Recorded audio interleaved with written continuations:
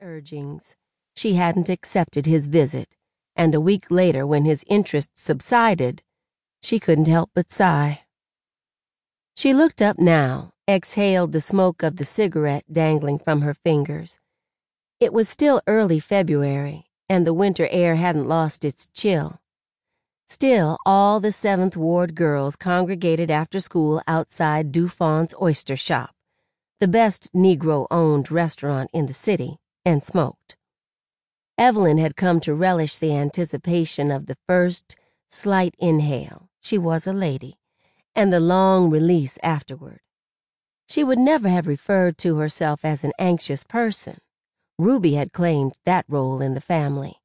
But any nerves that jingled inside her settled at just the thought of a drag. She blew the smoke out of the side of her mouth so as not to hit her sister, and smiled at the thought of the uneven hem. Maybe he was in a rush. "Even still," Ruby said, breathing in so sharply she almost made herself choke. "He might have found time to even out his pants hems," she laughed. "Cute, though. Too brown for most people. But it is a nice shade of brown." Evelyn nodded. Cute he was. Men and women rushed past them, bustling in and out of offices and stores, the Boot, Seed, and Feed, Queen of the South Coffee, Miller Funeral Home, Merriweather's Photography, Bourgeois Cut-Rate Pharmacy, the Sweet Tooth Ice Cream Parlor, and Fine Time Billiard Hall. The outdoor market where Evelyn's mother made groceries was just a block away at St. Bernard Avenue, and Evelyn could smell the Cajun spices simmering. The butcher let out a high-pitched call. "Veal to roast, and cabbage, and green beans." Ruby raised her voice to combat the new noise. "And his hair lays so flat. And that's not a conch either." The uneven man looked over at the girls then, and Evelyn held his gaze for less than a second. So quick if he doubted it had happened, he could convince himself it hadn't. She shook her head back at her sister. "No, much more natural looking than a conch." "All that, but he couldn't hem the pants evenly." "I wouldn't have ever noticed those pants if you hadn't hit me over the head with it, Ruby," Evelyn said, though it wasn't true.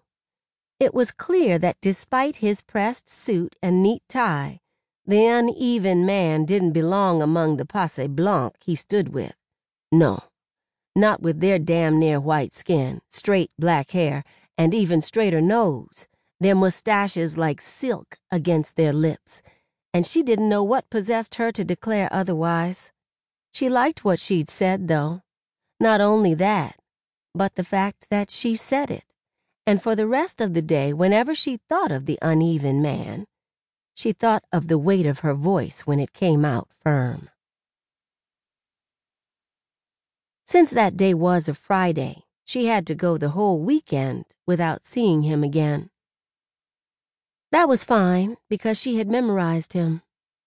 Evelyn was in her 2nd year of nursing school at Dillard University, and for a Negro woman to even consider such a rigorous field, she had to be up on her memorization.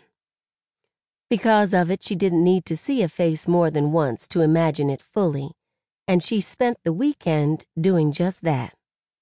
She remembered details she hadn't even known she'd seen in the first place, that the shorter hem of his pants revealed a faded gray sock, that he was the color of ginger cookies her mother might bake, then sprinkle sugar over, that similarity made his skin seem like something she might taste, that he was tall, taller than her daddy even, who was 6'3", that he was skinny but not breakable, that he had small, slivered eyes that when she caught them seemed to be breaking through their lids with something vital to say. When she thought on him longer, she realized he had been holding a biochemistry textbook, probably studying to be a doctor, just like Daddy. Maybe he could help her with amino acids. In all her memorization, she couldn't get the code straight.